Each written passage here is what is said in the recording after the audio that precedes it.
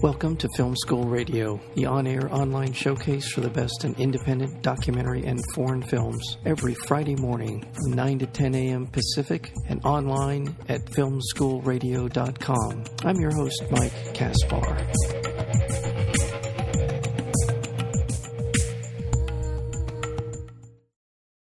When David Wilson's young wife falls victim to cancer, he is left with to be a single working father with a sole responsibility for caring for an autistic son.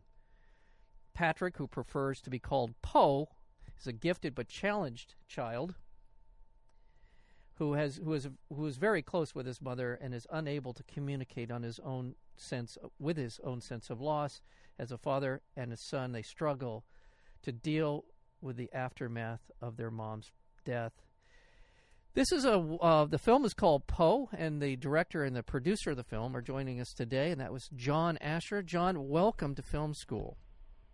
Thank you so much. I need film school. This is exciting.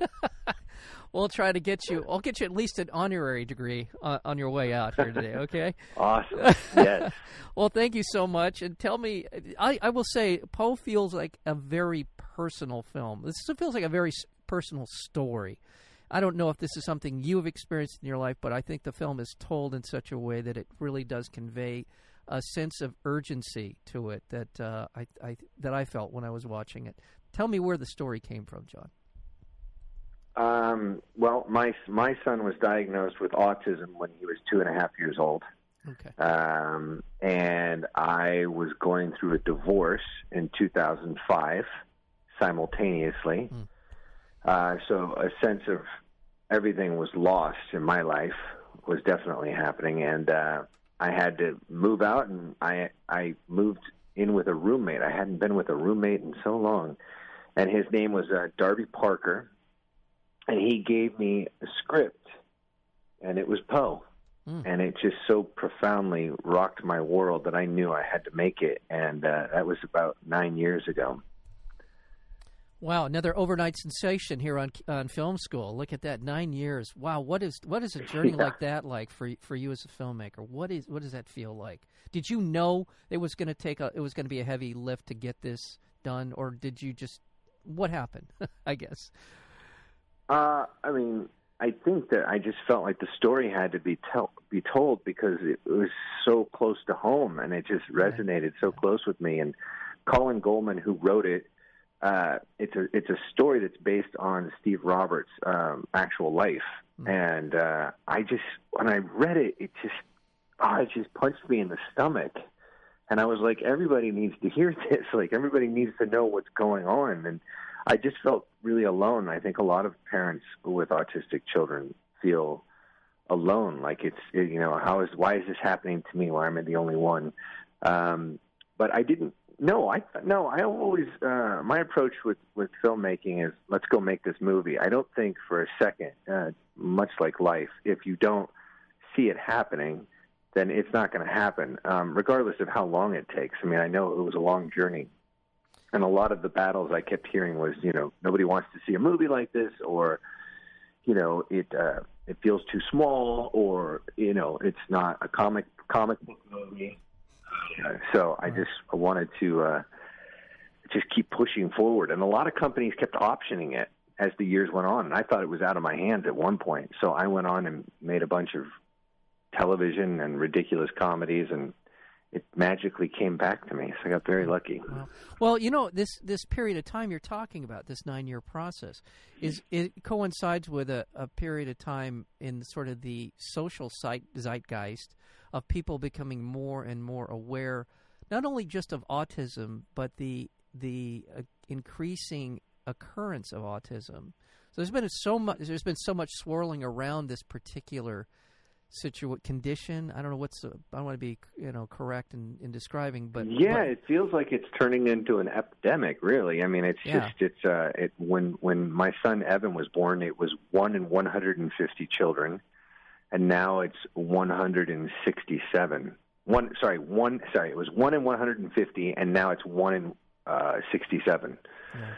So the numbers are raising exponentially. And which has been something that has not only made it certainly a higher profile awareness of it, but it's also politicized.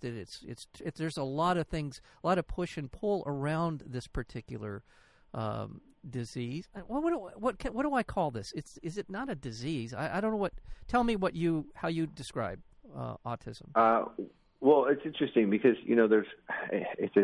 it's a spectrum, right, which is really large, Right. from 0 to 10, and I would think 0 would be somewhere around Asperger's, and 10 would be somewhere around, nonverbal and non-communicative at all. Right. Whereas Pat Poe, his character is probably a 7, so he's kind of high functioning, but not really. And my son is very high functioning. He's probably a 4 on the spectrum or a 3. And there's certain things he needs help with, but it runs the gamut. Well, let's get into the story. First of all, let me remind our listeners, speaking with the director and producer, John Asher, of the film Poe. It opens here today at the Laemmle Music Hall 3 in Beverly Hills. You will be there along with Julian Feder, Julian Feder, who plays Poe in the film. Tonight at the 7:30 screening, as well as tomorrow night, and it looks like Sunday for the 2:30 screening at the Music Hall. Yeah, and other cast members will be popping in and out, periodically, so it'll be cool. I think there'll be more than just me and Julian tonight. That'll be good. Well, let's talk about the film itself. So I described it at the beginning, but I think it bears recapping. So tell us sort of the bare bones of the story and so how it unfolds. We open with the passing of David's wife. He loses his wife to cancer, and he is an aeronautical engineer working on an airplane that can solely run on electricity. And he's trying to design the wings and the fuselage that can carry 90 passengers and do it efficiently. And he's kind of lost focus on his son because his wife's been taking care of him. And now that his wife is gone, he's bound with the sole responsibility of not only bringing in the money, but also taking care of his son. And it's these two have to relearn to get to know each other. And I think it's a daunting task for the father. He didn't realize how much his wife was doing. And now that it's all on his shoulders, he's at a point where he might lose his job and he can't, decide what's more important, my work or my child. He's going back and forth. And of course, his child becomes the most important thing in his life. And he can't get through to Poe because Poe is starting to slip into his imagination world, and he's starting to get less and less communicative with his dad, and he's slipping away. And it's up to the father to pull him back through this kind of proverbial window. And they always say this with children about autism, and this early diagnosis is the key. And if he doesn't pull him through this window, he will lose Poe, and he won't get a chance to bring him kind of into our world. Ultimately, the movie's about love and about never giving up. And for me, it's a love letter to my son. Right. And I like the film's sort of the way that you handle a lot of the situations that come up in Poe's life and in David's life are dealt with in a I would say subtle way, because there's issues of bullying that occur in school because Poe is, as you said, he's high functioning enough to be mainstreamed, as they say, in the educational realm. The issues about just what you said, this sort of, I hadn't thought about it in the way that you portray it in the film, but this idea that you can lose, if someone who is of the world, who is struggling to connect with the world, it's easy to understand how they would drift off into a world created within their own mind. That's easy, but I hadn't thought about it in the way that it brings it up here in Poe, and I thought that was great. I think it's a safe place. I think most of us would like to be in that world anyways. That's it's true. Kind of a safe place. It's true. I think that's what it ultimately is, and I feel like I learn every day just by talking to my son and hanging out with him, when he, it's all about, as parents, is about getting rid of your ego, I think, and just really just focusing solely on your child and that mission to connect with them and let them know that it's okay on this side, And it's also another positive of the film is that David struggled to sort of continue a career. He's willing to do what he needs to do in order to be a good father. And there are other institutional issues that come up with schooling and with child protection agencies involved. It's easy to see how all of these things would play into, especially a single parent dealing with all these things. It'd be tough enough for a solid married couple to be dealing with something like this, but the way that David is able to navigate this and his portrayal. By the way, I want to give some. I want to talk about a little bit about Christopher Gorham. I thought he was terrific. Brilliant. Yeah, in sort of portraying the sort of even-handedness. It felt like this is the kind of person. This is how real life is, I guess, is what I'm trying to say. Well, here's an interesting thing, not to cut you off, but please. I just did. I apologize. It's your show. But I will tell you this. Yeah.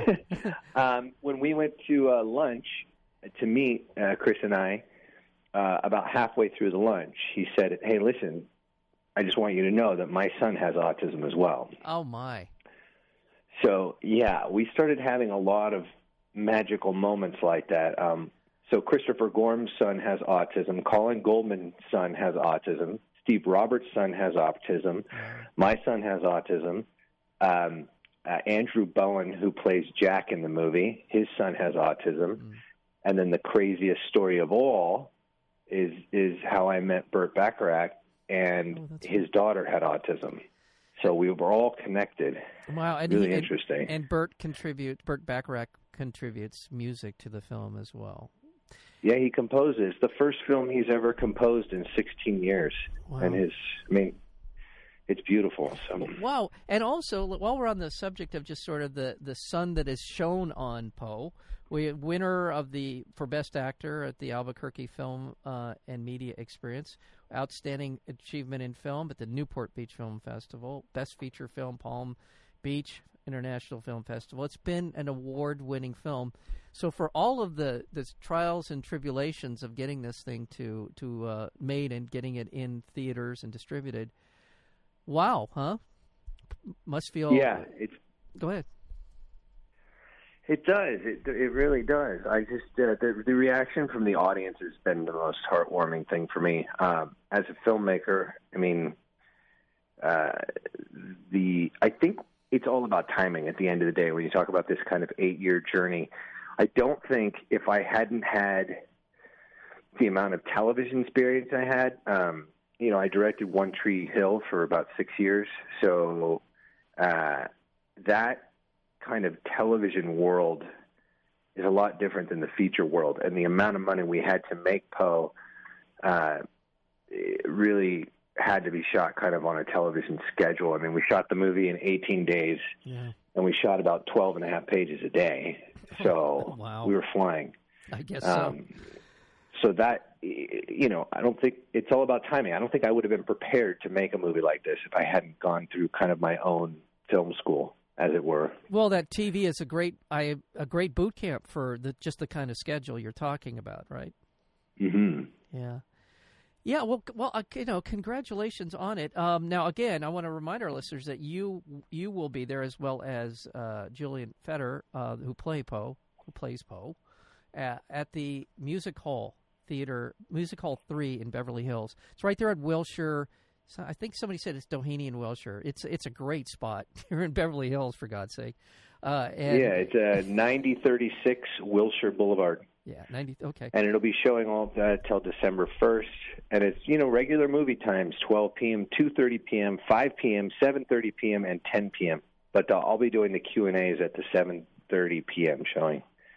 So what is the reaction? You mentioned earlier the reaction among audience members from others, like film festivals and things that you've been at. Well, we had a really amazing experience. The movie had its world premiere in Panama. I never thought I would be in Panama ever in my life, but here I am, and they're put on a beautiful film festival. And we had the first showing of the movie. We had a 1,500-seat theater filled. And at the end of the movie, I walked out, and it was a standing ovation. And I've never had a standing ovation for anything in my life. And I was like, this is unbelievable. And at the end, mothers were coming up to me, and they were crying, and they were holding me. And they said, in our country, we are taught to be ashamed of children like this, and we have to hide them. We're not supposed to. They don't eat dinner at the family table. We just keep them hidden. And she said, you have to show this movie to the government. So obviously it had a huge impact in Panama. Wow. And then as we went on and we kind of traveled the rest of the country, when we got back to the States, the same thing was resonating just as far as the impact it was having on people. It really strikes an emotional chord with people and kind of resonates with them and sits with them. You know, and I didn't really make the movie for families with autistic kids to go out and watch, because I know their lives are hard enough as it is. You know? Yeah, yeah. I really made it for kind of the typical families out there to watch, so that they know what we're going through and that they can have a little bit of compassion and understanding, and also not to be scared when they see one of our children with autism in the mall. You know what I mean? That they could maybe look at them, instead of being spooked, look at them and smile, you know, and know that that kid doesn't even know they're standing there and doesn't really care. You know what I mean? That they should be a little more engaging. If anything, I feel like children with autism want to say hi. Yeah. You know, they don't want anybody to be scared. Mm-hmm. And that's kind of the message. I think maybe you picked up on that last scene at the pier when he's talking to his dad, but I don't want to give it away. But anyways, So, well, it's a terrific film, and thank you, John, so much for the film, and thank you so much for finding some time to be here at Film School. Yeah, you know what I want to do? Sure. Is this a real film school? Is this a real film school? No. This is exciting. It's your film school. It's my film school. And I bestow upon you your honorary degree from my fake film school. So thank you. Thank you. I appreciate it. I feel honored. All right. Well, John Asher, producer, director, and father, and all of the people that have been involved in this project, thank them for me. And I wish you all the best. The Laemmle Music Hall 3 Theater in Beverly Hills tonight. You'll be there at 7:30 tonight, tomorrow night at 7:30, and then the 2:30 screening on Sunday. And there will be cast members aplenty. John, thank you. Thank you so much. I really appreciate your time.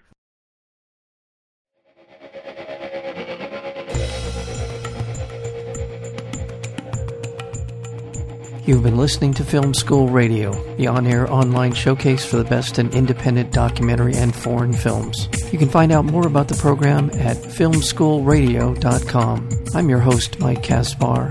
Thank you for tuning in, and we'll see you next week with another edition of Film School Radio.